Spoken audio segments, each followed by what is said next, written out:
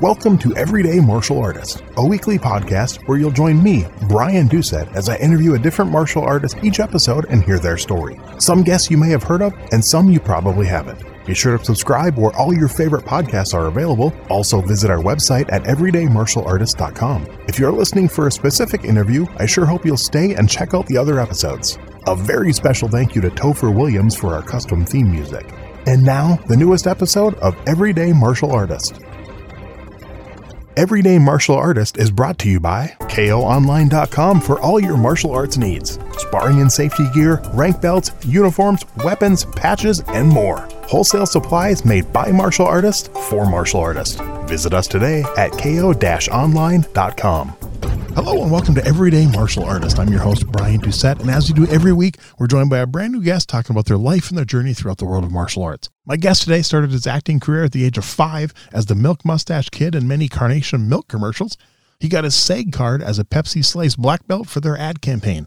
He received his first big break while working out at a Los Angeles karate school, while producer Roy Horan was canvassing the town in search of a replacement for Jean-Claude Van Damme for the film No Retreat, No Surrender 2, Raging Thunder. He beat out more than 75 actors who auditioned. Variety called him the blue-eyed, blonde-haired Bruce Lee. You've also seen him in films such as Blood Brothers, King of the Kickboxers, Operation Golden Phoenix, Silent Force, and more. He wrote, produced, and starred in Deadly Ransom. He's worked as a stuntman and fight choreographer on hundreds of episodes of TV shows, including many of my favorites like Alias and Chuck. And he feels one of his greatest accomplishments is his Emmy Award as a stuntman. Please welcome my guest today, Mr. Loren Avedon. How are you doing today, sir? Doing well, Brian. Pleasure to be with you. Hey, I appreciate the time, and I'm glad. I believe it was Keith Vitale that told me to reach out to you, so I'm kind of glad he gave me that idea. Hey, that's my blood brother. I love Keith. He's absolutely the most, such a gentleman, and, you know, he was one of my idols growing up. I would go to the newsstand to see all the karate mags when they'd come out, and he was always on the cover of one or two of them. Nice. And then I got to make a film with him, and I was just absolutely out of my mind happy. And I started doing 2-a-days because thinking I'm going to be, because I already knew what to expect from No Retreat, No Surrender 2, Raging Thunder, that they were going to beat the living, you know what, out of me. And I was ready. I was doing 2-a-days, 3 hours, you know, in the morning training, this and that, and then 3 hours in 6 months, and showed up and met Keith Vitale and made that epic movie. I really think it's one of the great fight scenes, all of the Chinese choreography and all of their crazy ideas. It was just, the audiences ate it up. So I'm very blessed. That's awesome. Well, what I want to do is I want to back up. I want to go all the way to the beginning, and I want to know where that first spark, where that first interest for martial arts came from, and kind of what launched your martial arts journey. Well, it's pretty simple. I think I'm just like hundreds and thousands and probably millions of people. I saw Bruce Lee's Chinese Connection when I was about 10 and a half in Bath, England. I was living in London with my mom, of course, and we were doing the Lake District, and we were traveling around. We stayed in the town of Bath, and my mother's friend's son, Tyler, said, I'm going to go see this movie. You want to go? I said, sure. So I went there, not knowing it was rated X because of the violence. Wow. And I had to be 17. So I just bullied my way in by telling the poor British gal at the ticket booth, give me the ticket. And she did.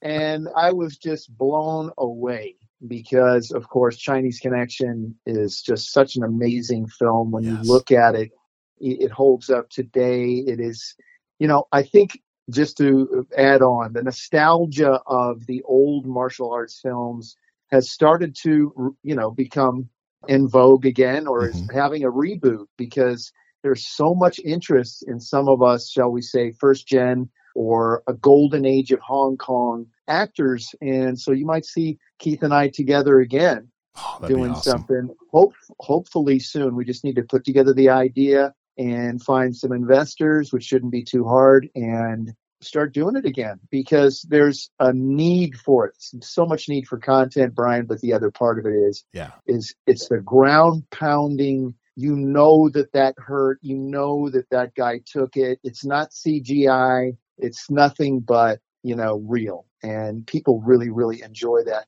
And I still, every day I get, something from somebody saying, hey, I'm so glad that, did those films and so forth. So really, really lucky, really lucky that I was chosen. I know, like William Zapka says in one of the newer seasons of Cobra Kai, he says old school karate. And I love the way he said that. I'm like, yes, we need that. And we miss that. We miss the old school karate.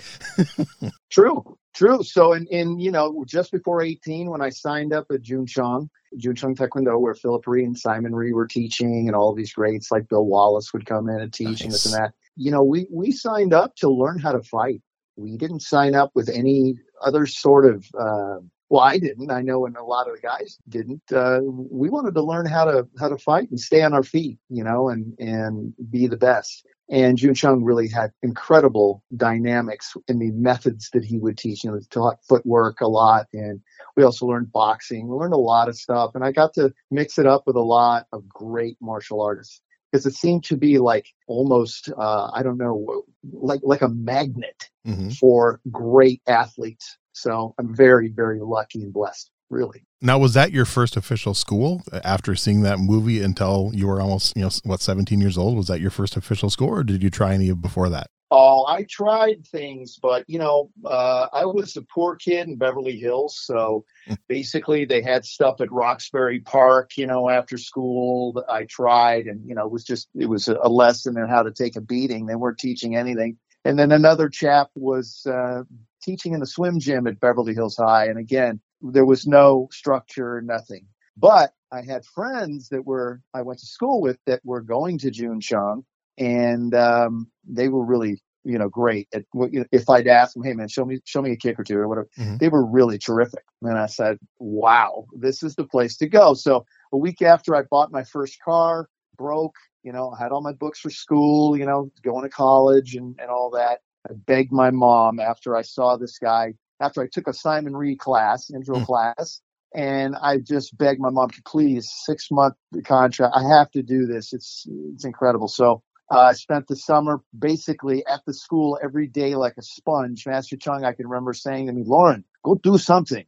Don't be here all the time. And I had just found, it was like church, man. It was like I had walked in to the place where I belonged, and I wanted to know everything I could and learn. And thank God, these were some of the greatest martial artists. And I can say that with confidence, around.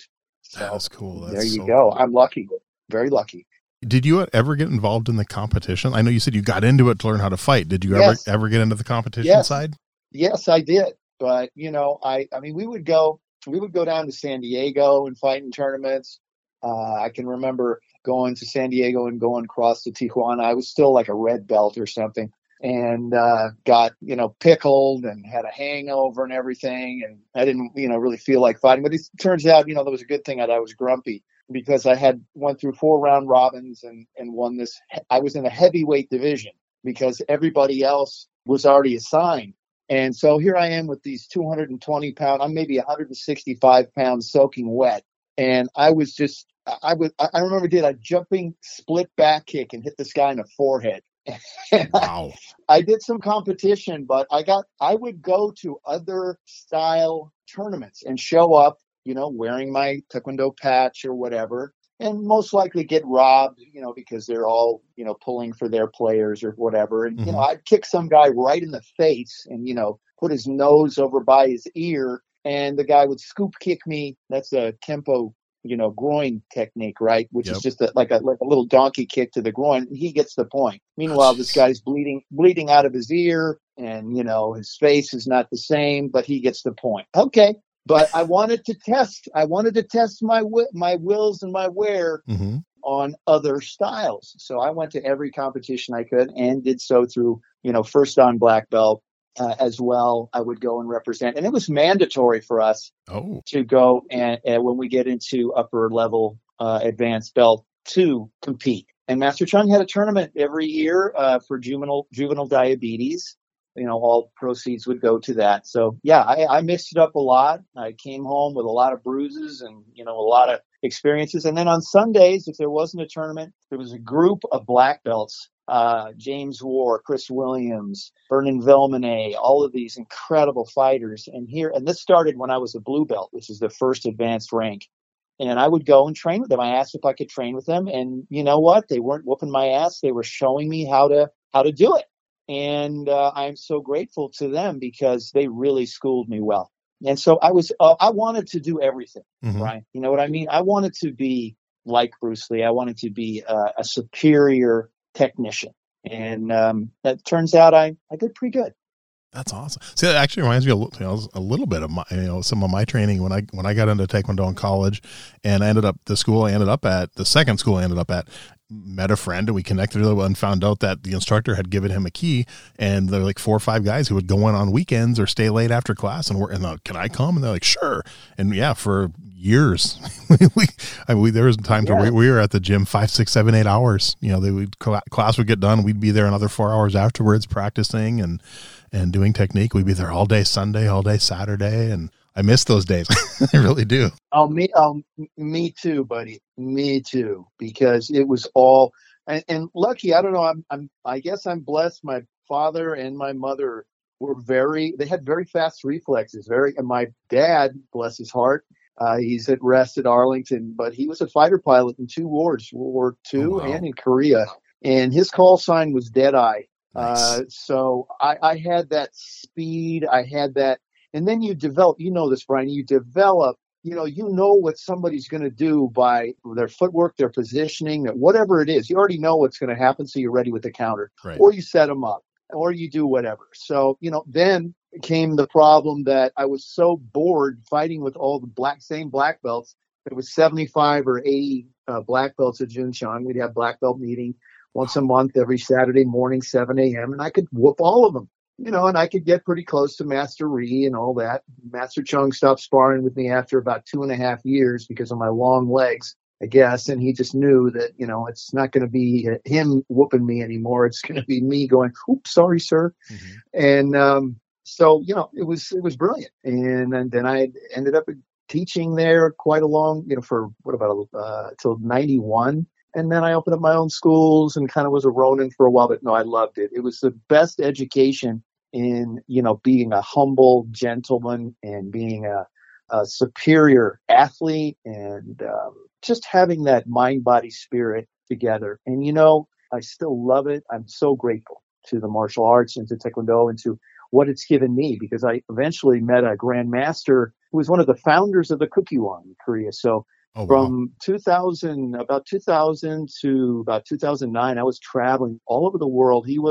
I'd been to Korea about 8 times, tested there, did this, did that, but I would be at these tournaments all over the world. And I got my international referee certification.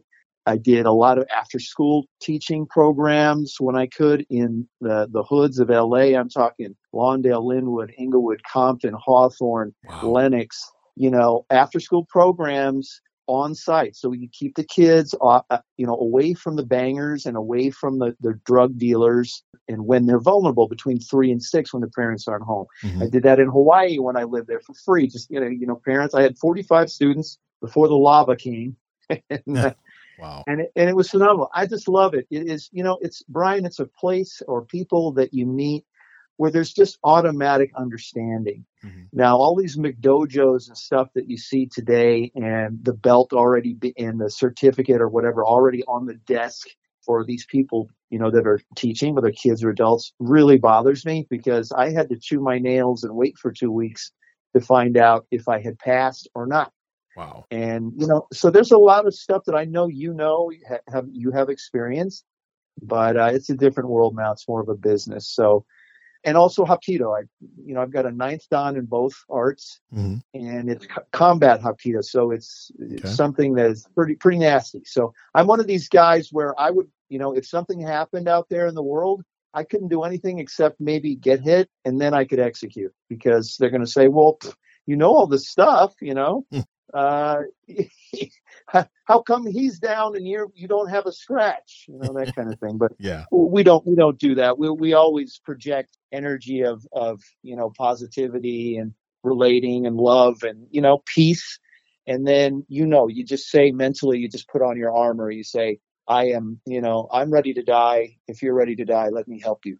That's my prayer when I fight, if I were to fight on the street. And it doesn't happen because they all look at me and they see that I'm relaxed. I'm looking all of them. There's no fear. So it's interesting. And then with the movies, you have to show, the pain and this and that, totally the opposite of, when you're actually training and fighting. But I'm very, very lucky, Brian.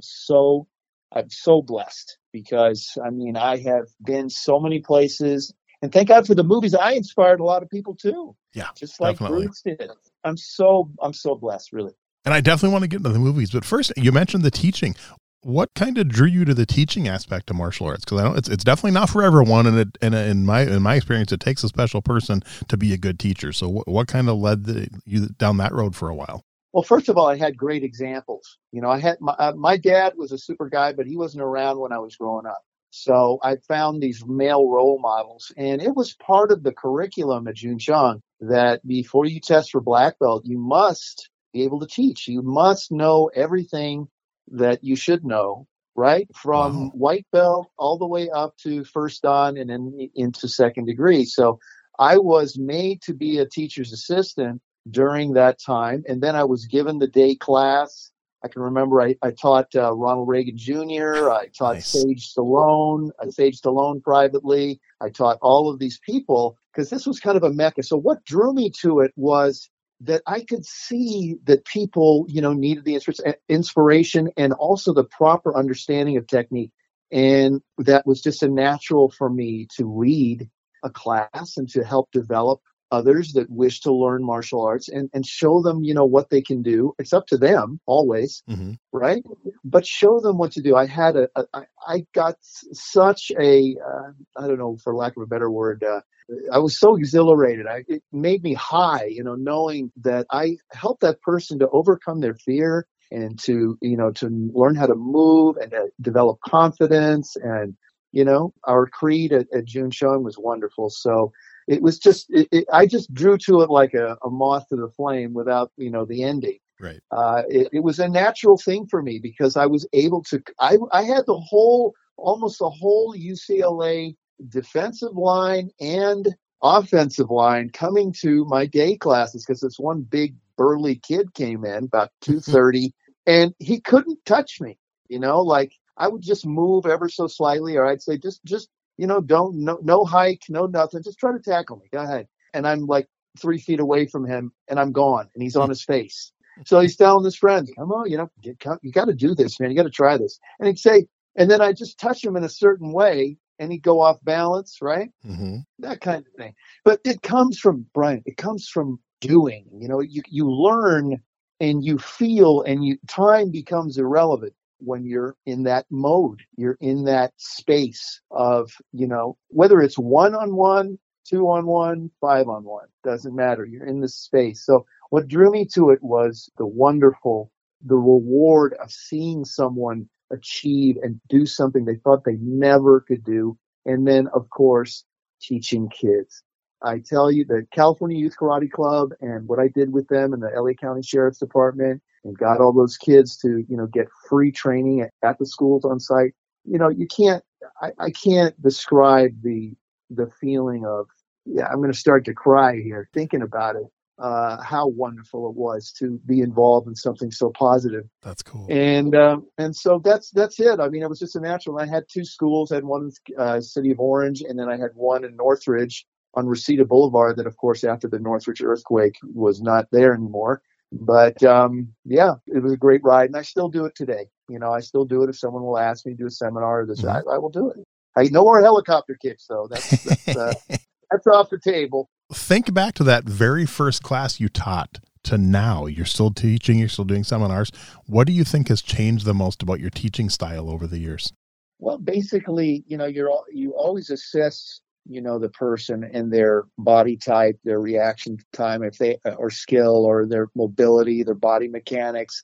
And, what it is if anything, what I try to do is to instill in them the understanding that if they set their mind to it, they can do anything, so you have to start, and put the time in, right? So here we are, we're going to practice something, we're going to learn something special today. but it's every day what you do. So that becomes the way of life, right? It's my way. Mm-hmm. It's a way of life. So, I mean, what can I say? I've taught a lot of people what they didn't know that they could do. And that is so wonderful. I like that. Very cool. I'm curious now, you're kind of, your prime with Taekwondo was in the 80s. So at any point, did you consider trying to go for the Olympics when it first hit back then? No, I was trained in the original sort of ITF style because Jun Chung for whatever, he was allied with Chuck Norris, Mm-hmm. and he didn't want to, and we also learned Hapkido as well as Taekwondo. So the Olympic style, when it came along, changed a lot of things in 1988, but I got more interested in that when I started to train with my buddy, JJ Perry, who's now a big movie director and all that. I gave him some of his first stunt jobs. He's just an amazing guy. And he opened up a school in Inglewood. And I would go there and train. Everybody said, "Are you out of your mind going down there? You're going to get shot and this and that and the other thing." I was like, "No, I'm not out of my mind. You don't understand. These people love it. They're down there. They can't afford, for their kid to go get a tennis lesson this day or, go golfing or go do this. They have to choose something, right? And of course, self-defense and martial arts is huge. So I would go down there and there's all these bangers kids, all the shot callers kids. Nobody ever touched that school or anything, and I did that for a while JJ was teaching down there. And then I opened up my schools and so on and so forth. So I just, what can I say? It's a hard road to hoe. There's very few that, especially after COVID, a lot of schools have gone away. Unfortunately. But, but Olympic style for me now is really, sorry, world, but pathetic. Mm-hmm. They don't have a 36 by 36 mat with a 3-foot, border. They have this little octagon-y kind of thing. And, these guys are grabbing each other, holding each other, and then trying to do these lame inside crescent kicks or something to touch the head, whatever. Whereas when I started to transition and I learned and I was learning the Hogu, first of all, I couldn't always, but I can take it to the body. I mean, I've had stomach reconstruction because of all the body shots and whatever else. Yeah. I wouldn't be talking to you today. I'd be dead.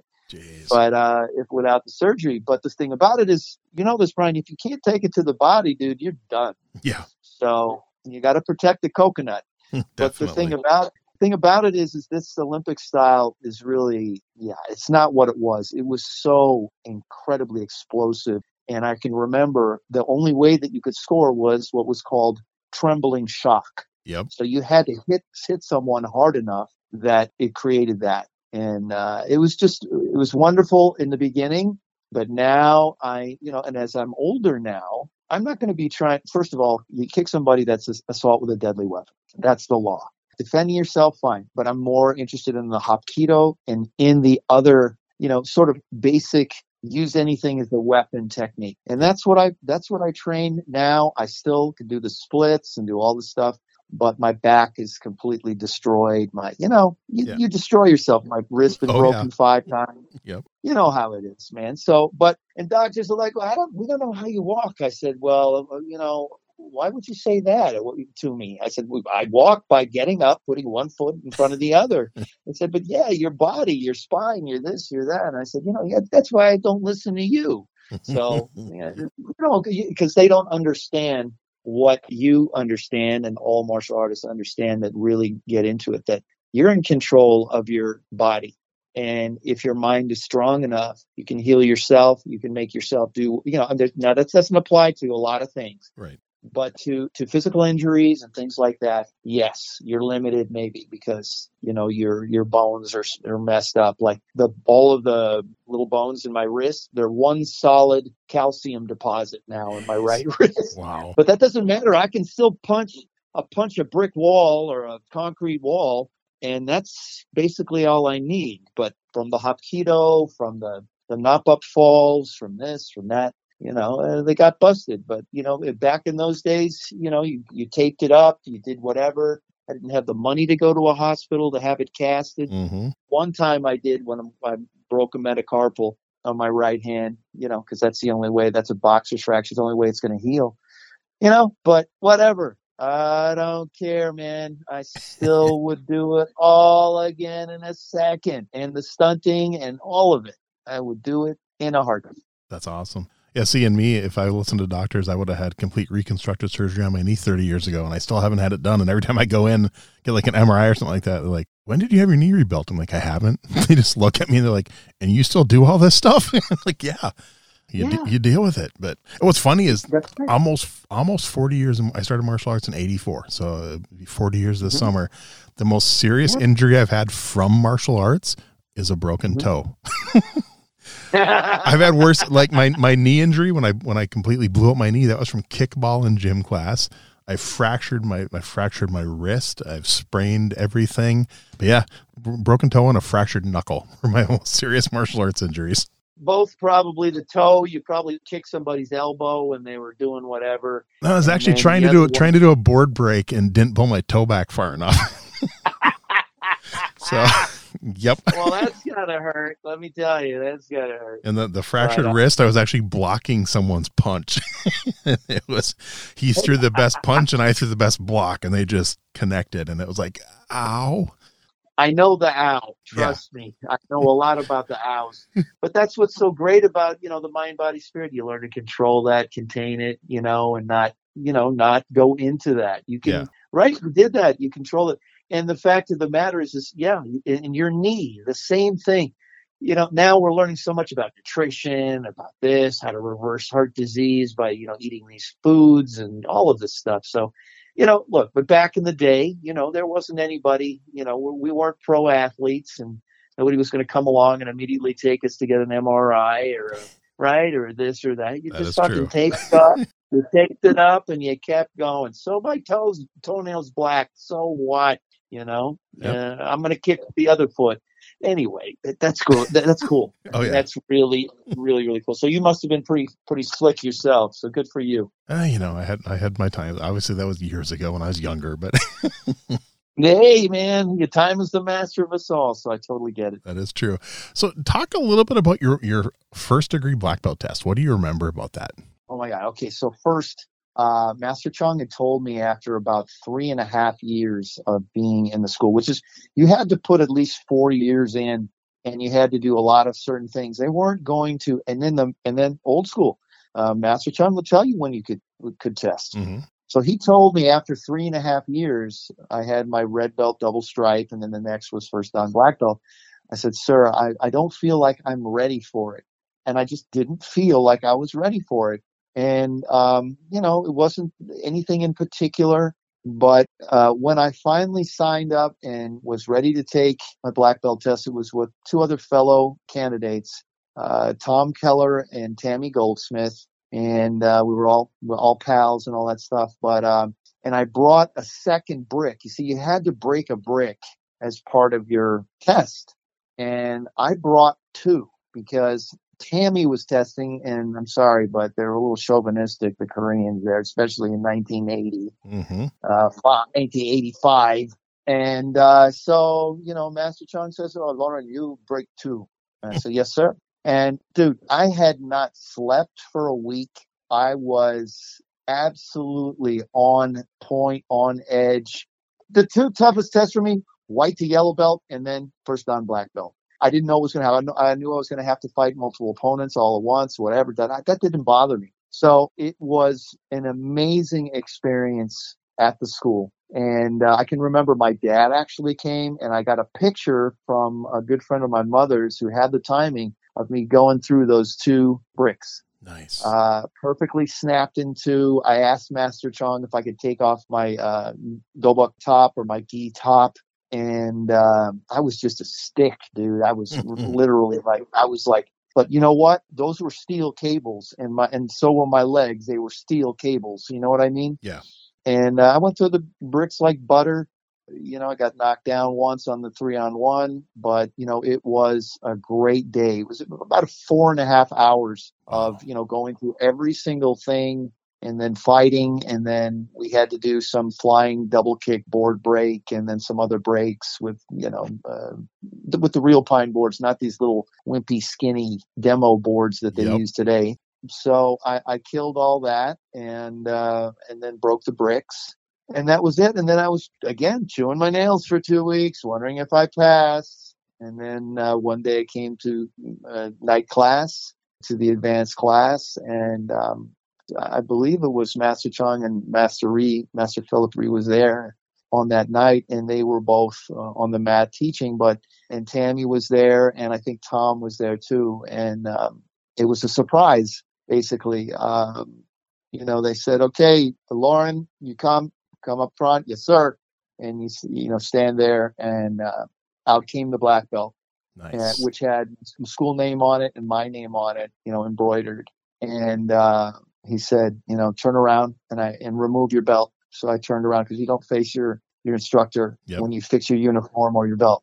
And turned around, and then I can't remember if it was Master Chung or Master Ree wrapped a belt around my waist. And man, it was just... And automatically, Brian, I became 30% better, I'm sure, like immediately. Of course. and then I eventually started teaching the day class, and then helping Master Ree with the kids class and teaching the kids class, beginning and intermediate and advanced, and all of that, So it was just a journey. And then when I came back from Thailand, from King of the Kickboxers, I tested for my second Dan, and that was a 2-day test. We did it once in the dojo, and then the next day in a park in North Hollywood. So I had a little trouble with the bricks that day. I'm not blaming it on the grass or anything. I'm blaming it on me not being conditioned. I just come back from King of the Kickboxers. I wasn't hitting the makiwara or one of those 10-pound plates of, because you just sit there. You take a weight, one of the old weight plates, put it in between your legs, and you just keep banging it. Just keep banging it. Toughen up your palm, or that area where you're gonna break. And I hadn't been doing that, but that was that. So the first Dan black belt I postponed for 1.5 years until I felt that I deserved it and that I was ready.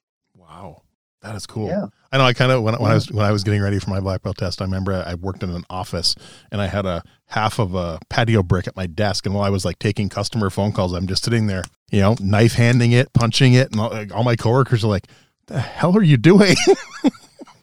I'm like, "Don't worry about it." Yeah, don't worry about it. It's just the desk. It's not you. So just mind your business. That's right. That's cool. You mentioned a few of the movies. So what kind of led to that? How did Hollywood, was that something you wanted to do? How did that happen and start off for you? Sure. Well, truthfully, my mother was in advertising when I was, itty bitty. When I came along in 1962, she'd already been a creative director, producer of television commercials. And so I grew up, I was in her tummy on the set, so basically she didn't push me for acting. She didn't push me for anything. I had a chance when I was 5 years old to do a live. The problem with the producer, because they chose me over this other kid, was that the producer said to me, "You're going to be in front of millions of people," and all this stuff. And I went, "No, I'm 5 years old." But anyway, so I did a lot of those print ads and everything because my mom had the account. My mom had the account for Carnation and all of that. So, a lot of that was just, my mother knew everybody. We went to all these Hollywood parties and all this stuff. I was her escort in later years to many as well. But getting back to, doing acting or any of that stuff, that was totally on a lark. I was at my doctor's house. Everybody who couldn't pay their bill was at Dr. David Gann's house. I think he's long gone now. Painting, sanding, wax a floor, wax on, wax off, paying your bill. Mm-hmm. And this chap was there playing a guitar. We were taking a break, and he's like, "You should come to my acting class, man. You'd be good." I'm like, "I don't think so." But he said, "Just come." I said, "All right, fine." It was across the street from the Beverly Center in West Hollywood in LA. So I went, and it was a class of 12, and then dude handed me a scene to read, and I'm standing up here in front of 12 people. Now I can stand in front of 70 black belts and tell them what to do, and I get "yes, sir," and they do it. But I'm shaking like a leaf, holding the piece of paper with some words on it, that I have to say to someone else, just basically do a scene. And that really bothered me, really. So I started taking, thank God it was Stanislavski Meisner technique, acting classes with Alan Landers. And I'd just come back from Africa and had no money, was, sleeping on my mom's couch and whatnot, because I was there for 6 weeks. I couldn't afford to keep an apartment and, pay bills. I needed the money to spend there. And went with my father, did the whole thing with his wife and so forth, and had an amazing time. So came back and was at the school at night, had the key, of course, and was punching the crap out of the bag because I'm trying to sell used cars at Claude Short Dodge and haven't sold a one.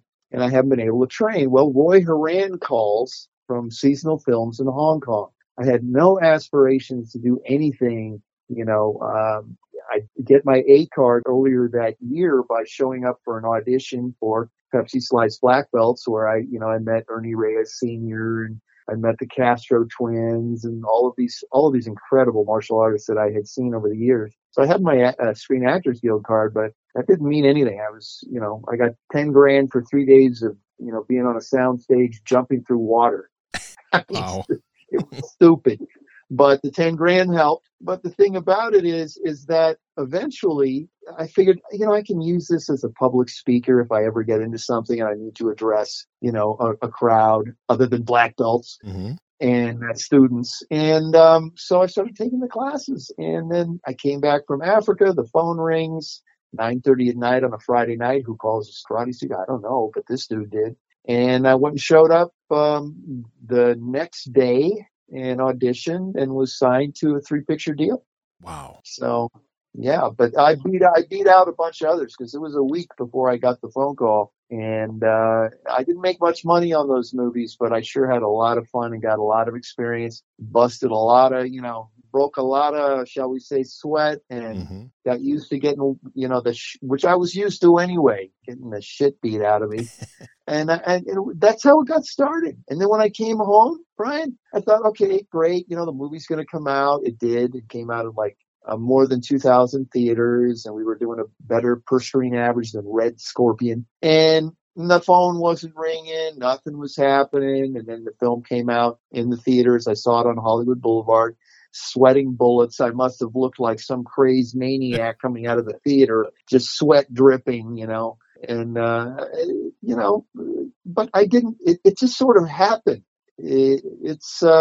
I don't know, they were always calling the karate studio for people who could kick and, wanted to be in a scene in a movie or be a part of a gang and do this. And I did that, thing with Jun Shang, which was fun, Ninja Turf and whatever, but man, it just happened. Everything is about, I don't know, I guess your destiny or the timing of it was absolutely perfect. And then I still didn't have the job even in Thailand. When I got to Bangkok, Yun Kwei in the middle of the night had me do some reactions. Next day, Matthias and I are doing a screen test in the parking lot of the Ambassador Hotel in Bangkok. And then we started rolling. Wow. And first scene I shot was with Max Thayer, Mac in the movie No Retreat 2, where we're overseeing or overlooking the Russian camp.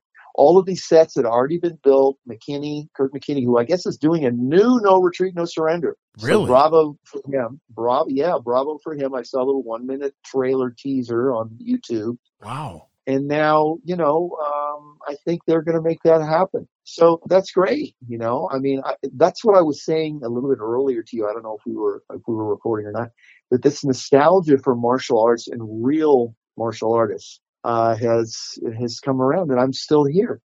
So there's things brewing, but I'm honorable withdrawal from SAG. I'm on my pension, all that stuff, because I don't know about you, but I don't know that there's always going to be a SAG pension, if you know what I mean. Yeah. With so many things going on. And then I was in the Writers Guild for a minute, but that was just because I wrote a couple stories that became movies. That's fine. But, the fact of the matter is that Hopefully at the end of this month, I might be in Atlantic City, New Jersey. They're working on it right now to just, help with young up and coming guys who want to get into movies and do all this stuff. And then Nice. I'll be doing the Mile High Martial Arts Expo in April.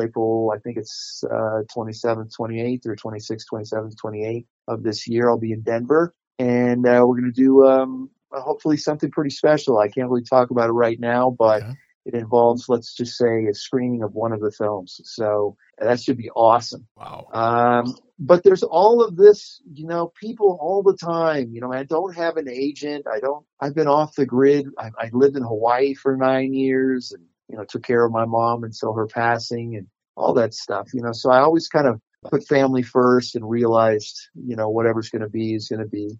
And oddly enough, audience, I made my money flipping houses and, banging and, swinging a hammer and doing stuff like that, in Los Angeles and in Hawaii and in parts outside of Los Angeles, in Kern County, Lake Isabella, all of these places. And that's how I made a couple of bucks that I can live on. Because those movies that I did, they didn't pay very much. And people don't really understand that, but that's the truth. Yeah, I know that's the thing when the strike was going on and everyone was just like ripping all these high paid. It's like, no, it's not the high paid ones that this is for. It's for the ones that are barely scraping by that don't qualify for the health insurance. And it's like, not every actor makes $1 million a picture.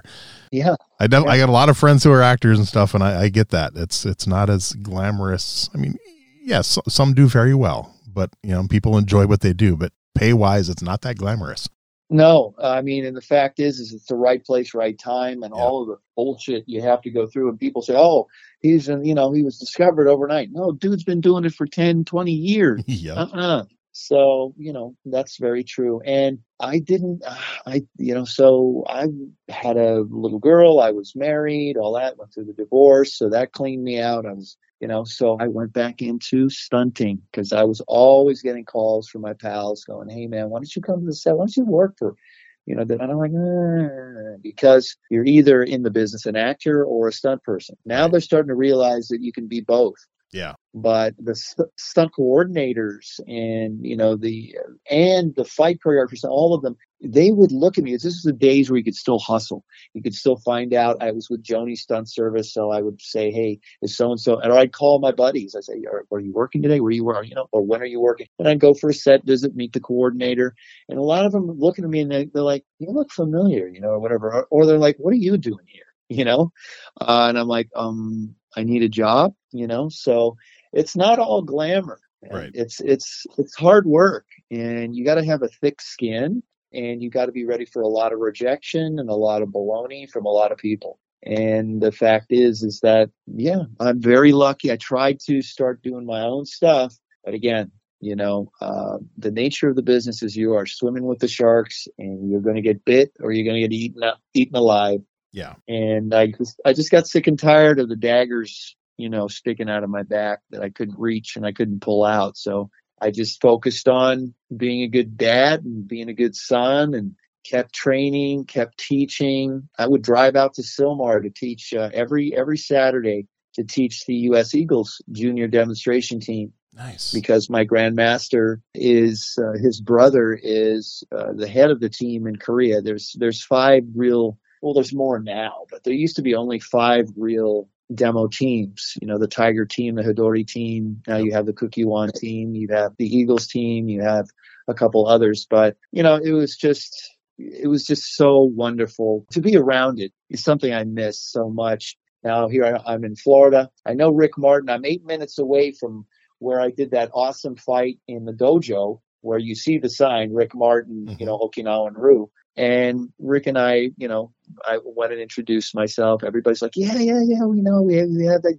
But the half of the school had burned down, unfortunately. And he's an Okinawan Ryu guy, so it's a different way. But just to say that when you become a martial artist and you are involved so much in the sport aspect of martial arts, and you travel and you get to see, team members, U.S. team members. I coached a few that medaled in various games and in world games, Pan Am games and such. I mean, I can remember being in Quito, Ecuador. I'm getting my IR, my international referee, maybe certification. And the elevator goes up in this hotel we're at, and I see a young man come in, and he says, sweats say, Team USA Taekwondo. And I look at him and I say, how is your training going? And he said, very well, sir. You, I guess, don't remember me, sir, but I met you in 1994 at the Junior Olympics, and you signed my gold medal, and it's hanging in my room at Olympic Training Center. That's cool. And I got chicken skin right now thinking about it. And I got chicken skin in the elevator. But, so it's so amazing how many. And I can remember being in Russia at the fall of communism. We were scouting a film with Mosfilm, and I'm walking in this. It was the first Christian revelation or whatever, revival, as it were. I'm a Christian, but I'm not a, denominational person. I am who I am and what I am. Mm-hmm. But, believe in the Lord, of course. But there were 75,000 people there. And as I'm walking under the bleachers and behind stage, I'm hearing Kickboxer. So they had seen that film in communist era, times. And there I was, and they recognized me. It was amazing. It really was. And so the experiences that I've had and, the opportunities to affect lives, I feel, is just one of the greatest blessings.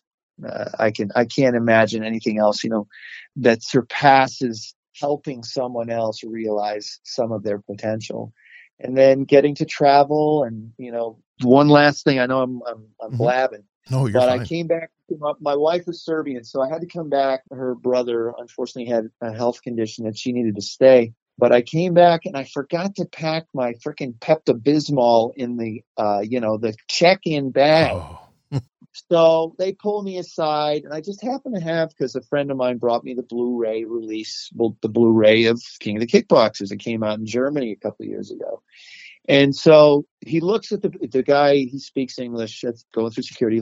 He sees the Blu-ray, and he looks at it because it's Karate Tiger in Europe. It were the series of films. First Karate Tiger was No Retreat, No Surrender, but this is Karate Tiger 5, I think, King of the Kickboxers. And there's my big mug on the Blu-ray, and I said, "That's me." And he's like, "Really?" And he's telling all the security down there. Karate Tiger. And I'm like, awesome. You can throw away the Pepto-Bismol if you want. He's like, no, that's fine. And he puts it back in there, and I flew and then swapped it out at JFK into the check-on bag. But awesome. Hey, it got me through security there 35 years later.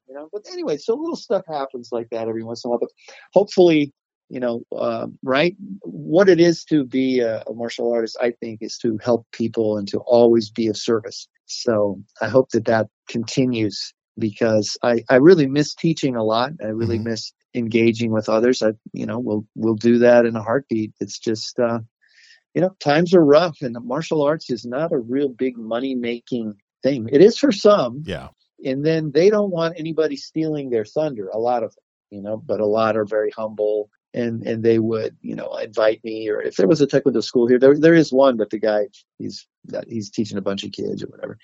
But that's that, Brian. I mean, it's just an amazing thing how I went from zero to hero, broke, nothing, this or that. And that now, even today, since COVID, people started, plopping in their DVDs and, watching old movies. And now all of a sudden it's like a resurrection. So we'll see what happens. Nothing's guaranteed, but might be something that'll be pretty cool that, if I can come back and do some stuff, and we'll see about that. I hope so. Yeah, that'd be awesome. Yeah, absolutely, brother. So, is there anything you want to know about any of the movies? Any hairy moments or anything? Yeah, I mean, any stories you want to share. But I was just looking through your IMDb, and you were on 3 of my all-time favorite shows, which is so cool. You were on Martial Law, Alias, and Chuck. 3 of my all-time favorite shows. That's where I got my Emmy. Is Chuck versus the Undercover Lover. Nice. I got the paper Emmy. Merritt Yonka, rest in peace.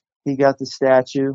And, that was just Merritt bringing me in, and David Morzo, the fight coordinator who, just worshiped me. He's when I was there, I would be standing next to him, and chain of command. Now I'm a stuntman. I'm not a star, so I'm lower than a dog, on as far as crew is concerned. And Bruce Williams, do this, and it's just so fun to be a part of the team. That's really what it is it's a team. So I'm so glad that you mentioned that. And that was a fun episode to do, really. And I asked Zach Levy, because I'm supposed to do this fight with him that ends up, I end up kicking the both of them out of a window that's supposed to be 8 stories above a pool. But I had asked Zach, I said, do you mind if I, grab you a little bit and squeeze your cheeks or, give you a little, slap on the cheek? He didn't say anything to me, which means, hey, I'm the star of the show. I don't have to talk to you. Yeah. So, but in any case, man, it was fun to come and play because acting is great and all, but I would rather get a call to say, are you available on Tuesday? Yeah, well, good. You're working, wardrobe's going to give you a call, And you got, what about Thursday? Yeah, I'm all yours. Okay, you're working Thursday, you're working Monday next week too. And that's it. And then I don't know any other job. You go, you make $1,000 right for 8 hours and then more and then more and then more. So that really helped me get out of the hole, after all of the stuff. And I did that for about 10 years or so in LA. And I actually could have gone to Hawaii long, long before and transitioned when Howard Jackson was looking for a new stunt coordinator, and JJ Perry and Clayton Barber, they came in and did their demo, to try to get a job on the show. And I'm sitting on the side near the judges' tables, and they were coming over to me, and I'm like, good job, good job. So Howard Jackson dismissed everybody. Howard, may rest in peace. He's one of the greatest American karate. It was his school name, I believe, but one of the greatest martial artists of old, and African-American gentleman. So he asked me, he said, we'd like you to go replace Garrett Warren in Hawaii and coordinate this television show. And I said, Howard, I would love to, but I have to talk to my wife. And then I got home and I saw my little daughter, my little angel, and I just couldn't leave. So I called him up the next day and I said, sir, I can't do it, but thank you very much. So, I could have transitioned. I could have done a lot of things, but for me, family is first. And I had a little sweet daughter, and I couldn't leave her. So there you go. I'm a sucker, but what can I say? Hey, God, I would be like you said, family first. Absolutely, without a doubt. That's cool. And I know you've worked with a few of my former guests. I mean, you've worked with, obviously we talked about Keith, you've worked with Cynthia. So, I mean, that's kind of cool. The martial arts community is for the most part tight knit. And I know you've got to work with some cool people, and I'm sure you're like Keith, you stayed friends with a lot of them, which is kind of cool. So absolutely. And his son is working down here, lives down nearby, about 15 miles away, Travis. Yeah. But Keith's he's a gentleman. Yeah. He's just a wonderful guy. And just between you and I, a cancer survivor. Yeah. I didn't hear from him for a while, and he had gotten throat cancer, but he beat it. And he's a fighter. Now he's one of Dr. Bob Goldman's VIPs. He's going to go to all these events and do all this stuff. And, I'm so happy for him. And he started a podcast too. Yep. But he talked about it when he was on my show. He was just getting ready to launch it. So he kind of broke it on my show, which was kind of cool. And he's just got to find a new producer. That's why he's down for a minute. He's got to get a new producer on the show. So that's that. I mean, it's just it's such an amazing, I don't know, feeling or experience to go places and know these people. And, I got to say, Billy Blanks, for example, is one of the nicest people and just a gentleman. And about, his dyslexia and things like that. And it comes from a family of 10 kids. Yeah. And now Michael, one of his younger brothers, is doing a lot of stuff. I'm not quite sure what, but I was there with him. But I would go over there and for fight night and stuff. And nice. Billy and I would gear up, and Garrett Warren too, and and we would just mix it up and have a good time. Yeah, Billy's on my list. He's one of the ones I'm hoping to get on the show someday. So I've put the request out, but no response yet. Fingers crossed. We'll see. There you go. That's a tough egg to crack. Oh yeah. He likes to. He's a busy boy. So, yeah. I can tell. I can tell. I look forward to seeing how he looks in Last Kumite. They wanted me to be in that, but when they wrote the script, they had written this part called Loren, which I think Billy plays. And I thought that was going to be my part. And I was kind of just disappointed that they just wanted me to show up as a fighter. And I'm like, okay. You know what? Well, what I did is I just, you don't say no, you just don't talk to anybody. You know what I mean? Yeah. All of a sudden I'm not communicating with the producer, so they got to go move along. That's just being polite, because you really shouldn't say no. You should just be not available. And that's that. But I mean, I wish them the best with that. And Cynthia with Black Creek, I wish her the best, and it's just great to have, to be associated or be in the same room with, and I'm not saying level, I'm saying, in the same space as these people. Right. It's just amazing. Oh, definitely. Now, you'd mentioned before that you got into it to learn how to fight. So I'm just curious, what are your thoughts on something like MMA and the UFC? And is that something you're a fan of? Well, I in the beginning, it was a curiosity. I can't think of his name right now, but one of the, oh gosh darn it, it'll come to me. At first, it was a curiosity. It looked really kind of lame. The 600-pound guy getting palm hammer fisted by some dude. It was a blood sport, right? But whatever. The thing that bothered me about MMA or all of that is the fact that a lot of these fighters are not paid well, number one. Number two, they're going in there and they're really, I mean, this is a pancreation art, or a pancreation situation, meaning a pancreation art is you're the two last men on the battlefield of opposing forces. And now you're going to fight using whatever you can, I'm very glad that the late Senator John McCain. Oh, John McCain, yep.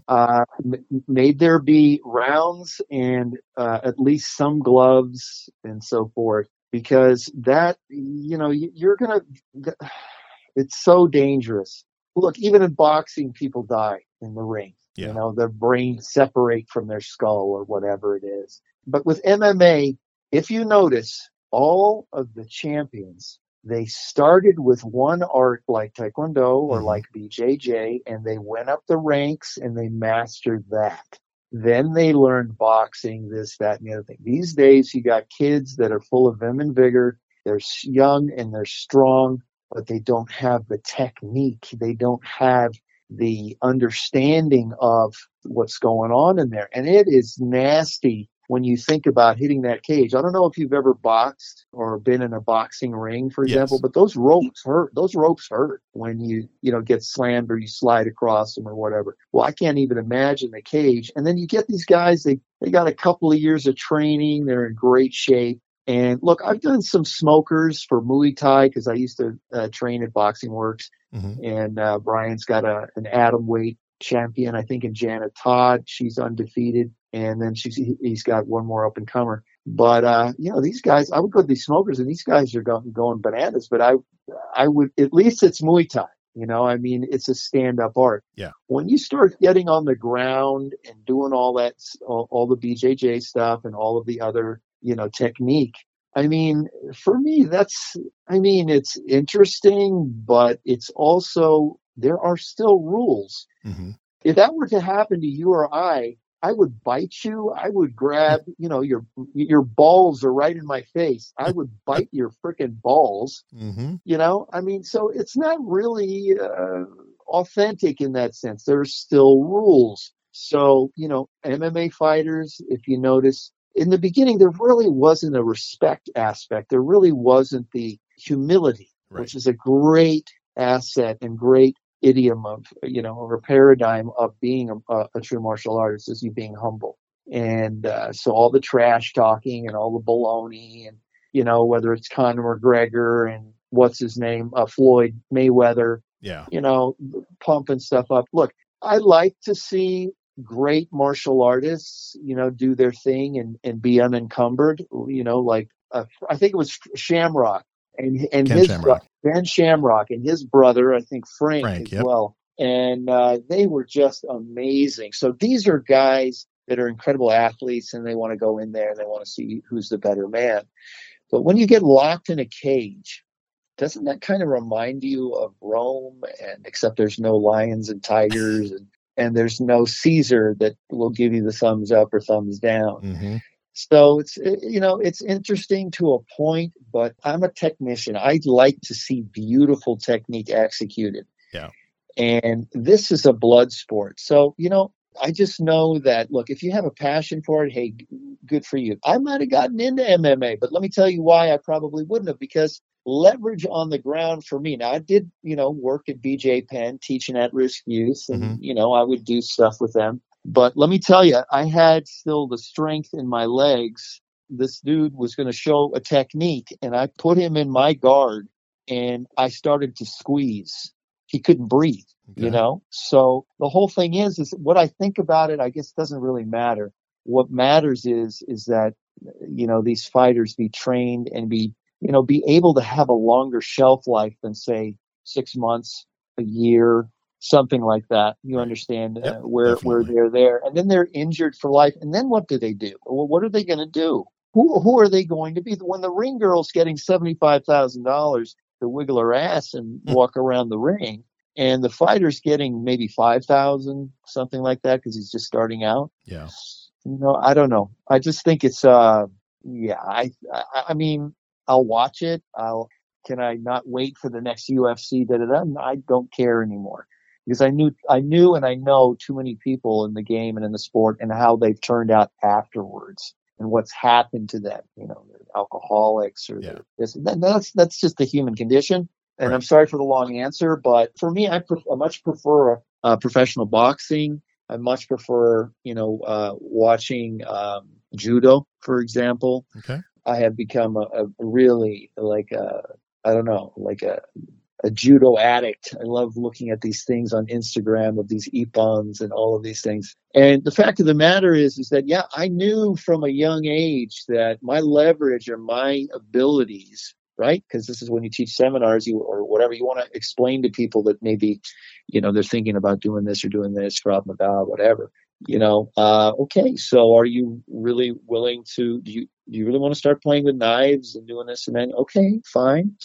But, there are athletes out there that look, Ronda Rousey's for example, is a totally different animal. Yeah. Her mother was an Olympic champion. She was an Olympic champion. So if you have champions, and that's how, she turned Dana White's mind around. He said, I will never have women in the ring or in the cage.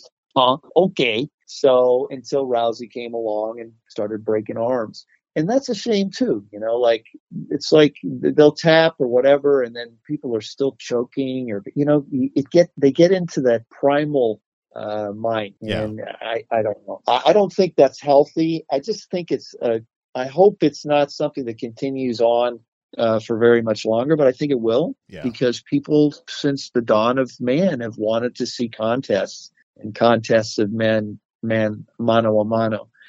And, I feel for these guys, for these athletes who, will train so hard. And then like with your knee, one little wrong move and now you're done. Yeah. Now, what are you going to do? So that's that. That's my humble opinion. Okay. But if they want to get in there and they want to throw down, I'm glad that McCain at least put some rules in place. They have, if they want, that's what, is wanted. And, that's what the people want, give it to them. But for me, it's not something. And I'll just say, and you can leave this in, that I have never watched an episode of Cobra Kai ever. And I probably never will. Okay. Because I've heard of the terrible martial arts and the story and all of that. Now they're looking for a new Karate Kid, Jackie Chan and Ralph Macchio. Yep. They advertised that. But it didn't make sense to me when they came out with the Karate Kid with Jackie Chan and Jaden Smith. Yeah. Right? Is it Jaden Smith? Yep. And excuse me, but Jackie's Kung Fu. Yep. So I guess you're just using the title. Yeah. So exactly. It is what it is. Okay. So, no, that's a great answer. Yeah. Thanks. In all your years of martial arts, is there one philosophy you learned that goes to the top of your list? Honor. Nice. Without honor, Brian, you can have none of the other virtues. Okay. If you're not willing to be humble, this is something that is missing now.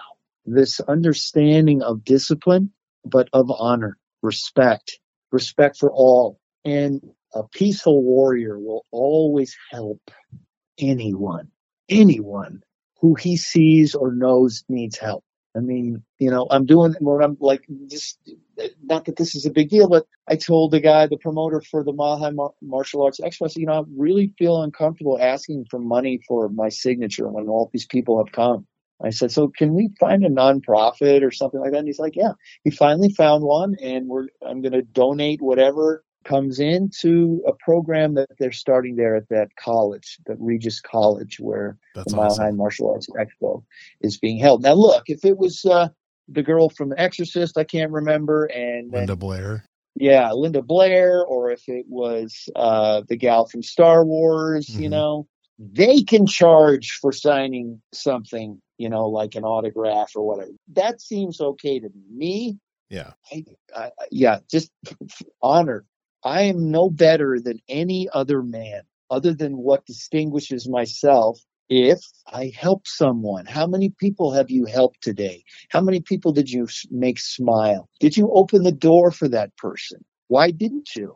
And so forth. So that's manners, but it's also honor. The honor of being able to be surrounded by people and know that you respect all of them and you're ready to protect them. Really. That sounds kind of maybe, I don't know, over the top or no, not stupid at all. Or something. No, I think it's good. But but if everybody would just honor and respect each other's beliefs, each other's ways of life, and not judge and not do this or do that. But that's the nature of human being. I mean, we are the apex predator. Yeah. But once you've been in the school, you've been through a system, you've done everything that you've done. What are you if you don't look in the mirror and like what you see and say, you know what? I am a good person and I'm an honorable man. I'm always going to be that way. I think I was raised that way, but then the martial arts creed and, the ideals are perfect. They're a perfect fit for me. If they're taught and they're absorbed by the students, that's fine. But for me, honor is the greatest virtue, for which there can be no other virtues without honor. I love that answer. All right. I have a few fun questions to wrap it up. Cool. This one doesn't have to be exactly 4. I've had people give as few as 2 and as many as 8, so it's kind of up to you. But who are a few names that you would put on your personal Mount Rushmore of martial arts? Oh my gosh. Now you really got me under the light bulb. Oh boy. Well, of course, the immortal Bruce Lee. Nice. There's this whole Ip Man craze now and all that stuff. Yeah. But, I would have to say him. I would say Fumio Demura. He was on my show. I had the honor of interviewing him. It was so cool. Oh, he is such a gentleman. Yes. He is such a gentleman. So Fumio Demura. And I think I would have to really put, because there's so many greats. Yeah. Then there are we all stand on the shoulders of giants, but then there are the real giants, who started it all. So those two are all that I can think of now, other than, I've been blessed to be taught by so many incredible people, but to memorialize them in stone, I can only think of those two Asian gentlemen and at this moment. If you're going to pick 2, I don't think you could do any better. That's a pretty impressive 2. So yeah, I say stick with it. Keep it simple. Yeah, there you go. All right. How about a favorite martial arts book? Favorite martial arts book? Yeah. Wow. Well, that would have to be the Kukkiwan Manual Nice. for all belt ranks. No, I'm just kidding. My favorite martial arts book. Wow. I don't think I have one. I mean, I didn't learn anything.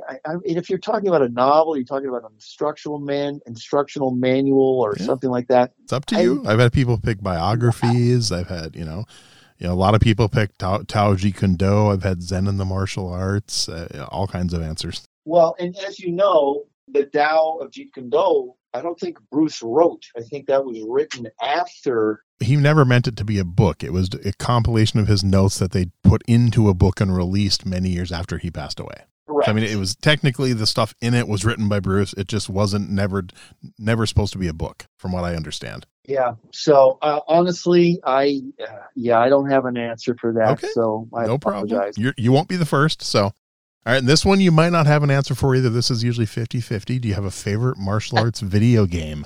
I don't really play video games, my man. Okay.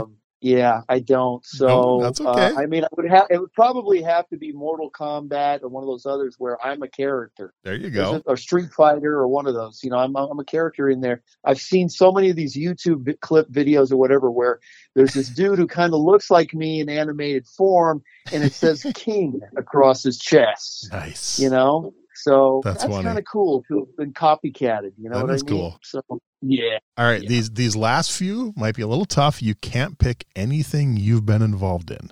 Favorite martial arts TV show? And we know it's not Cobra Kai.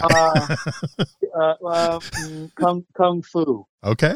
Good. That's a the solid first answer. one with David Carradine. Okay. How about a favorite martial arts movie?